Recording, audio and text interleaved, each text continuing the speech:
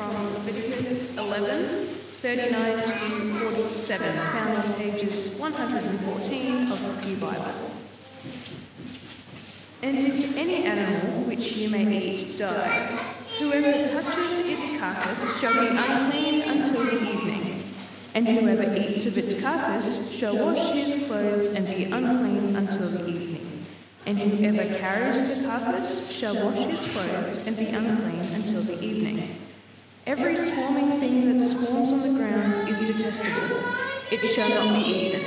Whatever goes on its belly, and whatever goes on all fours, or whatever has many feet, any swarming thing that swarms on the ground, you shall not eat, for they are detestable. You shall not make yourselves detestable with any swarming thing that swarms, and you shall not defile yourselves with them and become unclean through them. For I am the Lord your God. Consecrate yourselves, therefore, and be holy, for I am holy. You shall not defile yourselves with any swarming thing that crawls on the ground. For I am the Lord who brought you up out of the land of Egypt to be your God. You shall therefore be holy, for I am holy. This is the law about beast and bird and every living creature that moves through the waters and every creature that swarms on the ground, to make a distinction between the unclean and the clean, between the living creatures that may be eaten and the living creatures that may not be eaten.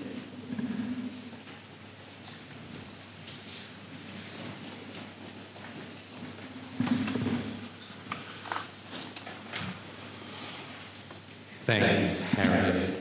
Let's pray again.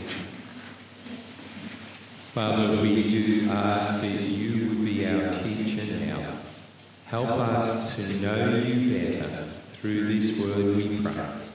In Jesus' name, amen.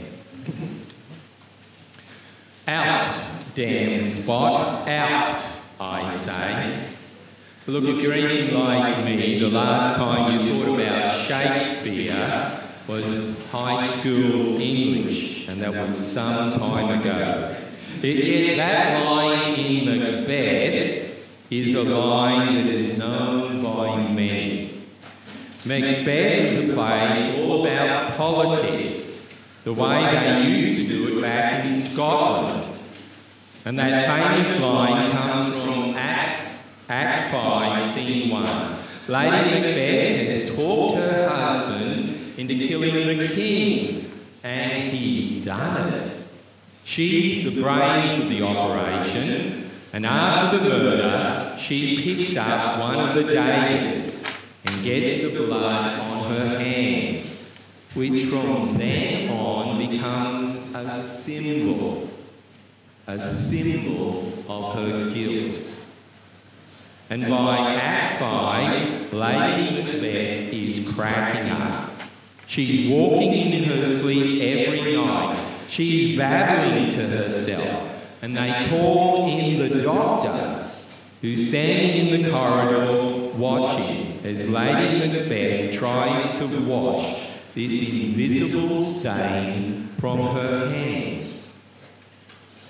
And there's the famous line. She says, out, damn spot, out I say. And hour after hour she stands scrubbing at the sink.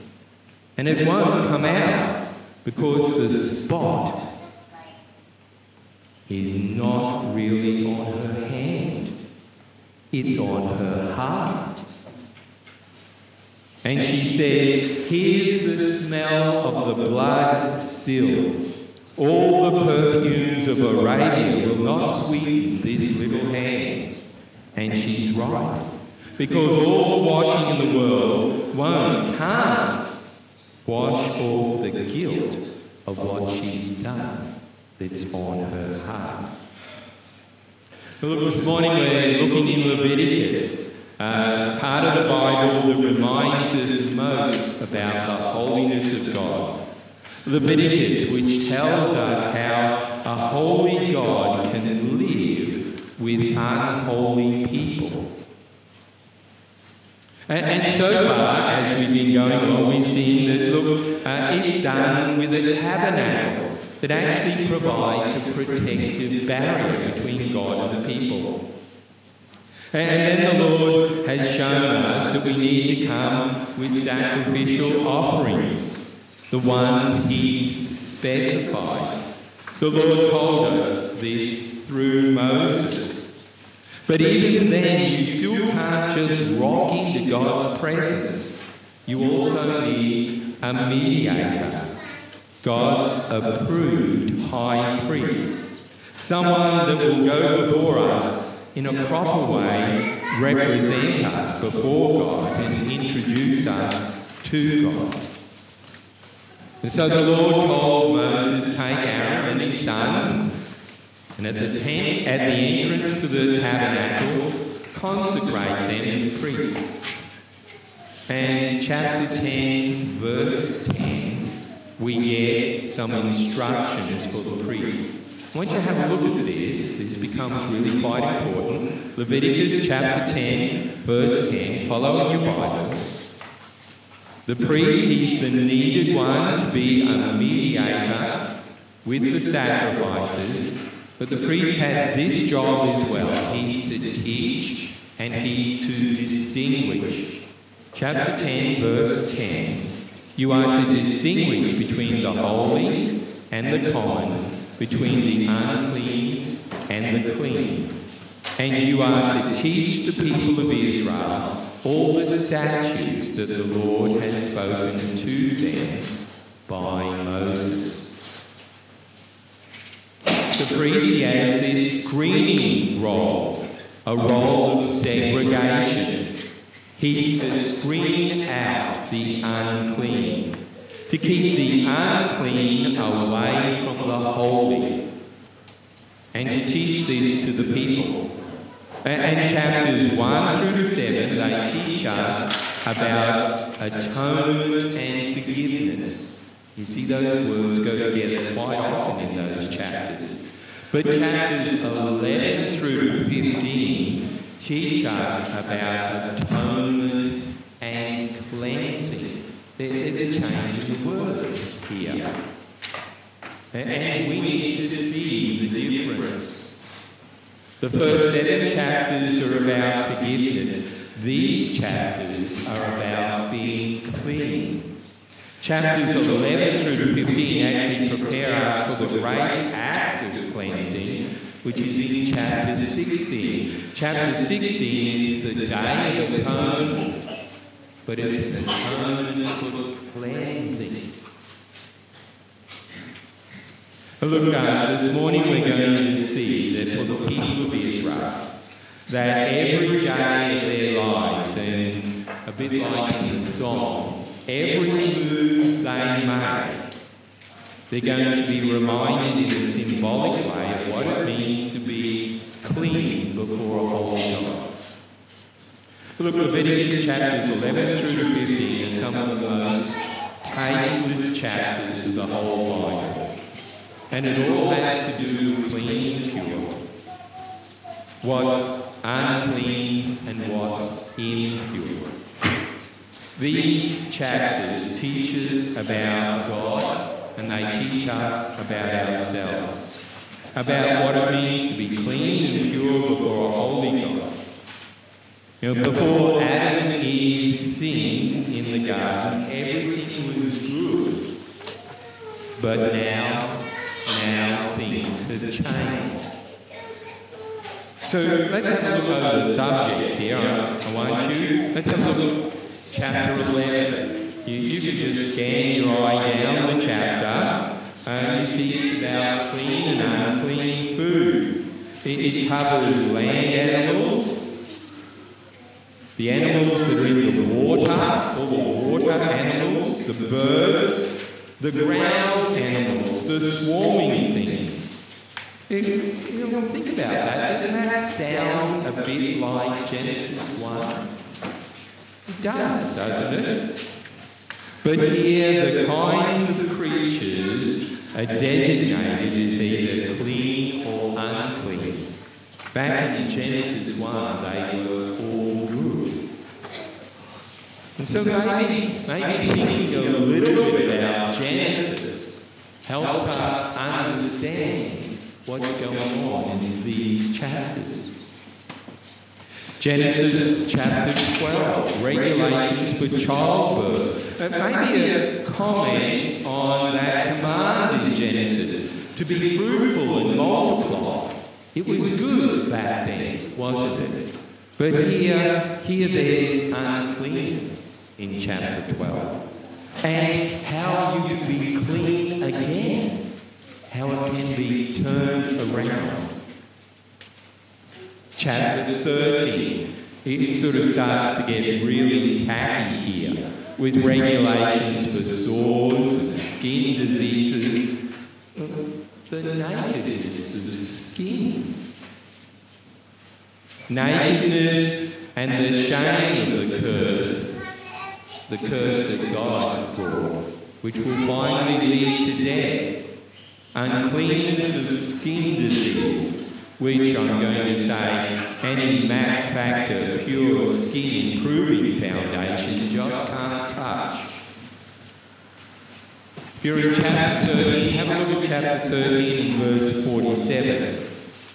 Here you get the regulations for disease on your clothes. Remembering that the Lord clothed Adam and Eve after they sinned, but here they're corrupted too. And then more as you read on about shelter, the walls in your house, mould and mildew in your bathroom, so hard to get out, but clean and unclean. Now look, I have to admit that this is as exciting as watching paint dry. And then chapter 14, it starts with the regulations for cleansing from infectious skin diseases. And then chapter 14, verse 33, I need to turn my page a little bit too, goes on to talk about the cleansing of houses and diseases. And then chapter 15, you need a strong stomach for chapter 15. More stuff, bodily discharges, blood, pus, oozing sores. These chapters are all about what is clean and what is unclean. But do you also see that if you understand and think back to Genesis, you can actually start to make some sense of these chapters. So what is it? What is it that ties it all together? I mean, it's bad enough having to read this stuff. But imagine you actually had to live this day by day, year after year, learning the rules about what's clean and what's not. So really, what's the point? Now look, I'm going to say that our Seventh-day Adventist brothers have decided that this is all about hygiene and health. Look, the trouble is that makes sense of some of the rules, but it doesn't with others. In fact, the words hygiene and health, they're not found in these chapters. The reason for these distinctions given by God is not health. God's working on something bigger. Can you see the bigger? It's at the end of chapter 11, verses 44 and 45. You get God's summary of what's really happening here. He gives his bigger picture, and you'll note God doesn't mention health here. Have a look. Chapter 11, verse 44. For I am the Lord your God, consecrate yourselves therefore, and be holy. For I am holy. You shall not defile yourselves with any swarming thing that crawls on the ground. Verse 45. For I am the Lord who brought you up out of the land of Egypt to be your God. You shall therefore be holy, for I am holy. You see that? Not health, but holiness. To ignore these instructions makes the person unholy. And that's wrong. God wants you to be holy. These laws about what you eat were to be a reminder that God has redeemed them from slavery in Egypt, redeemed them with a purpose to be holy. God graciously saves sinful and unclean people. These laws were to remind them of God's grace. Leviticus is God's acknowledgement, really, that all people are sinful, including all Israelites, that all creation has been affected, effected, I struggle over which is the right word. All creation has been affected by sin and groans under the curse. Do you remember Romans 8? Josh talked to us about that. All creation groans. And that all people are in need of grace and forgiveness and cleansing. To be holy is to be separate from sin, evil, the corruption that's in this world. God is holy and we're called to be holy also. And so when we show that we're connected to the sin of this world, we show that we're unholy and unclean. Uncleanness is about the pollution of sin. And so, just as an example, when you go searching for food, and you go searching for that bird that isn't really a pure bird, a bird that eats meat instead of birds don't eat meat, do they? You go searching for a vulture to eat. We're showing that our heart is willing to search for impurity, willing to be polluted. We've gone searching for an unclean animal, and so we become unclean. But do you see, it really has to do with what's in our heart. Why would we search for the wrong thing? Why would we do that? And maybe it's a bit like Adam and Eve. Don't eat the fruit of this tree. God decides what's right and wrong. Don't eat this. The day you eat this, you'll surely die. But their hearts had other ideas. Or if we go searching for an animal that creeps on the ground, we connect ourselves to the curse given to Satan. He would eat the dust for the days of his life on the ground. And we're showing that our hearts are not repulsed by the idea that we could, get something good from where Satan lives. We become polluted. But these rules are a reminder of creation, purity, the serpent, sin, impurity, pollution, death, and the garden where God chose what is good and what is wrong. These laws in chapter 11 remind us that God made a distinction between the animals, which reminds us that, God chose Israel and made a distinction between them and other people.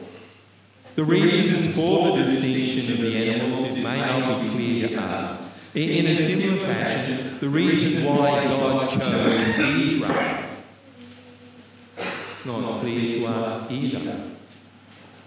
But he did choose them, and he lavished his love upon them.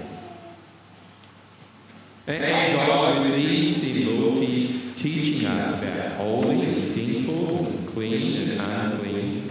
God is teaching about life with God and death because of the pollution of sin. God is teaching us about cleansing and restoring and grace and his choice. In here, we actually learn that everything is divided into one of three categories. It's either unclean, clean, or holy. Your food, the people you mix with, the clothes you wore, even you yourself, all in life fits into one of those three categories: unclean, clean, or holy. Now, the only thing that is absolutely holy is God himself. And holy and unclean can't come into contact. Or the unclean is consumed, it's destroyed, it's killed, it dies. And so everything with a spot on it, or a blemish on it, it's impure. It symbolises uncleanness. And we saw that with laying in bed. It becomes a visible reminder of what sin is like. It's not about hygiene. It's about visible symbols of holiness. Symbols about where your heart is at and the corruption of sin, always stained by sin. What this says is that everything in life, your food, the people you mix with, the clothes you wear, and even you yourself, is affected by sin. The result of sin's corruption and uncleanness. Turn over to chapter 15. The whole lot, it's summed up here. Chapter 15. Have a look at verse 31. Here's the crunch. God says to Moses, this is the key. With all these ways to get unclean, here's what the people have got to learn. He says, thus you shall keep the people of Israel separate from their uncleanness, lest they die in their uncleanness, by defiling my tabernacle that is in their midst. This is what it's all about. It's a verse, a circle, star, highlight. And we saw this with Nadab and Abihu. And so what we're really being told is unauthorized fire isn't the only problem. In Leviticus chapters 11 through to 15, they spell out the other problems. God himself is living among the people of Israel, showing his glory and holiness with a glowing presence in their tabernacle. And if anyone brings their uncleanness into the presence of God, well, they're dead. So if there's one lesson the people of Israel have to learn, it's that holiness and uncleanness don't mix. But God does want to be with his people. And God is hoping that his people want to be with him as well. So will they? Will you? Will you do what's needed so that you can be clean? Look, if you go through these 5 chapters, you get the word over and over again. Unclean. 96 times. Almost 100, hey? 96 reminders of your uncleanness before God. 96 symbols to be reminded about sin. To be reminded that sin doesn't just affect people, it affects all of creation. Every tree, every animal, every grasshopper.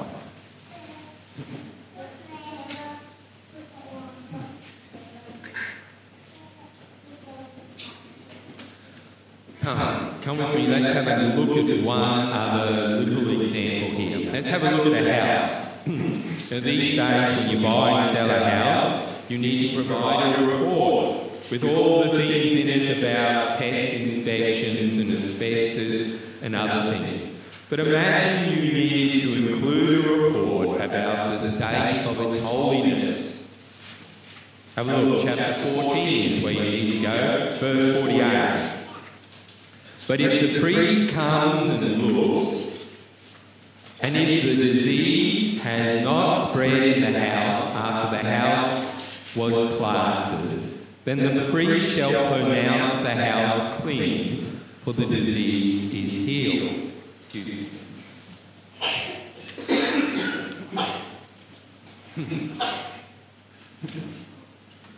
And then look down at verse 53.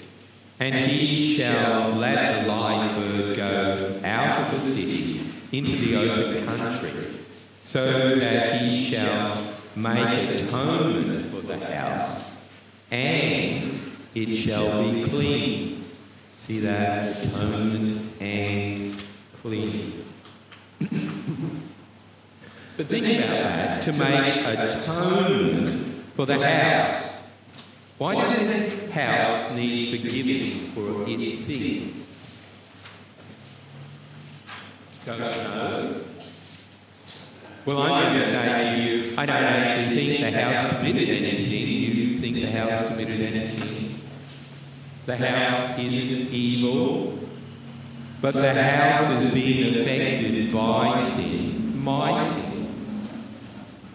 It's like all creation, as Romans 8 again tells us. All creation groans because of sin. And so when the effects of sin become visible in the house, atonement needs to be made, and the house needs to be cleansed from the effects of sin. Look, along with all of this, there is some good news. And the good news is that, well, you can be clean. 37 times you'll see the word clean. 37 times we see the unclean becoming clean again. And God is saying to Israel, look, remember holiness. And when you're reminded about the corruption of sin, you need to know the effects of sin and death, they can be reversed. Remember, I'm the saving God who saved you out of Egypt. I will save you from your sin as well. I'm the God of mercy and grace. The unclean can become clean, and the clean can become holy. A thing that Lady Macbeth didn't understand. You know, sometimes we're cleansed with little things like washings. Small items are washed with water. Major or important items are cleansed with blood sacrifices. The point is all, whether small or great, all can be cleansed of sin. The unclean can become clean. But if you stay unclean, then you will die. The unclean cannot come in contact with God, the Holy One. And that's what God wants for Him and His people to be together. So God has provided the way for the unclean to be made. Look, I said last time, I'm going to say it again. You know, the thing that we always got to do when we read the Old Testament is we've got to see how Jesus fulfills it. How does this point to Jesus? How does Jesus make this come true? We've got to see that before we start applying it to ourselves. We need to remember that Jesus is our high priest. Jesus is our atonement sacrifice. And I'm going to say that Jesus is the one who cleanses us. Israel got very, very good at playing the game of clean and unclean. But the problem was they lost sight of the real meaning of these symbols. And that's what Jesus loves to do. He loves to point out what the real meaning is. The Jews stuck to the letter of the law and they lost the substance. Quickly, Mark chapter 7. I'm running out of time. Here's a chapter where Jesus laughs rip with the Jews. He says, "You're hypocrites. You've lost sight of the reality." I want you to look down at verse 20. The guys in the back, I've gone on the script. Look down at verse 20. He said, "What comes out of a person is what defiles him. For from within, out of the heart of a man, comes evil thoughts, sexual immorality, theft, murder, adultery, coveting, slander, pride, foolishness. All these things come from within, and they defile the person." Go to the reality is what Jesus said. With that, he really pronounced all food clean. And so, yes, you can have your bacon and eggs before you come to church. And yes, if you really want to, you can eat various other things that I probably wouldn't eat.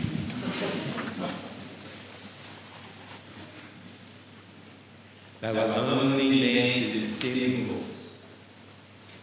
It's what's in your heart. Where is your heart at? Look, you might have committed murder or adultery lately, but even if you haven't, what about greed? Are there any stains there? Envy. Any stains there? Unclean, unclean, unclean. From right inside of us, even the best of us, it's all there. How can the unclean people like that, people like us, approach a holy God? Approaching without being struck down on the spot, like Nadab and Abihu? Well, the answer is only with the sacrifice of Jesus, who makes it possible for you to face God with every sin put aside, every spot wiped clean, every wrong cleansed. If Lady Macbeth had have known that, she could have removed herself. Let me pray. Father, help us. He's really our prayer. Father, we need help. Our hearts are not pure, and we are sorry, Father. Cleanse us, we pray. Have mercy on us sinners. Through Christ, we pray that you would do this.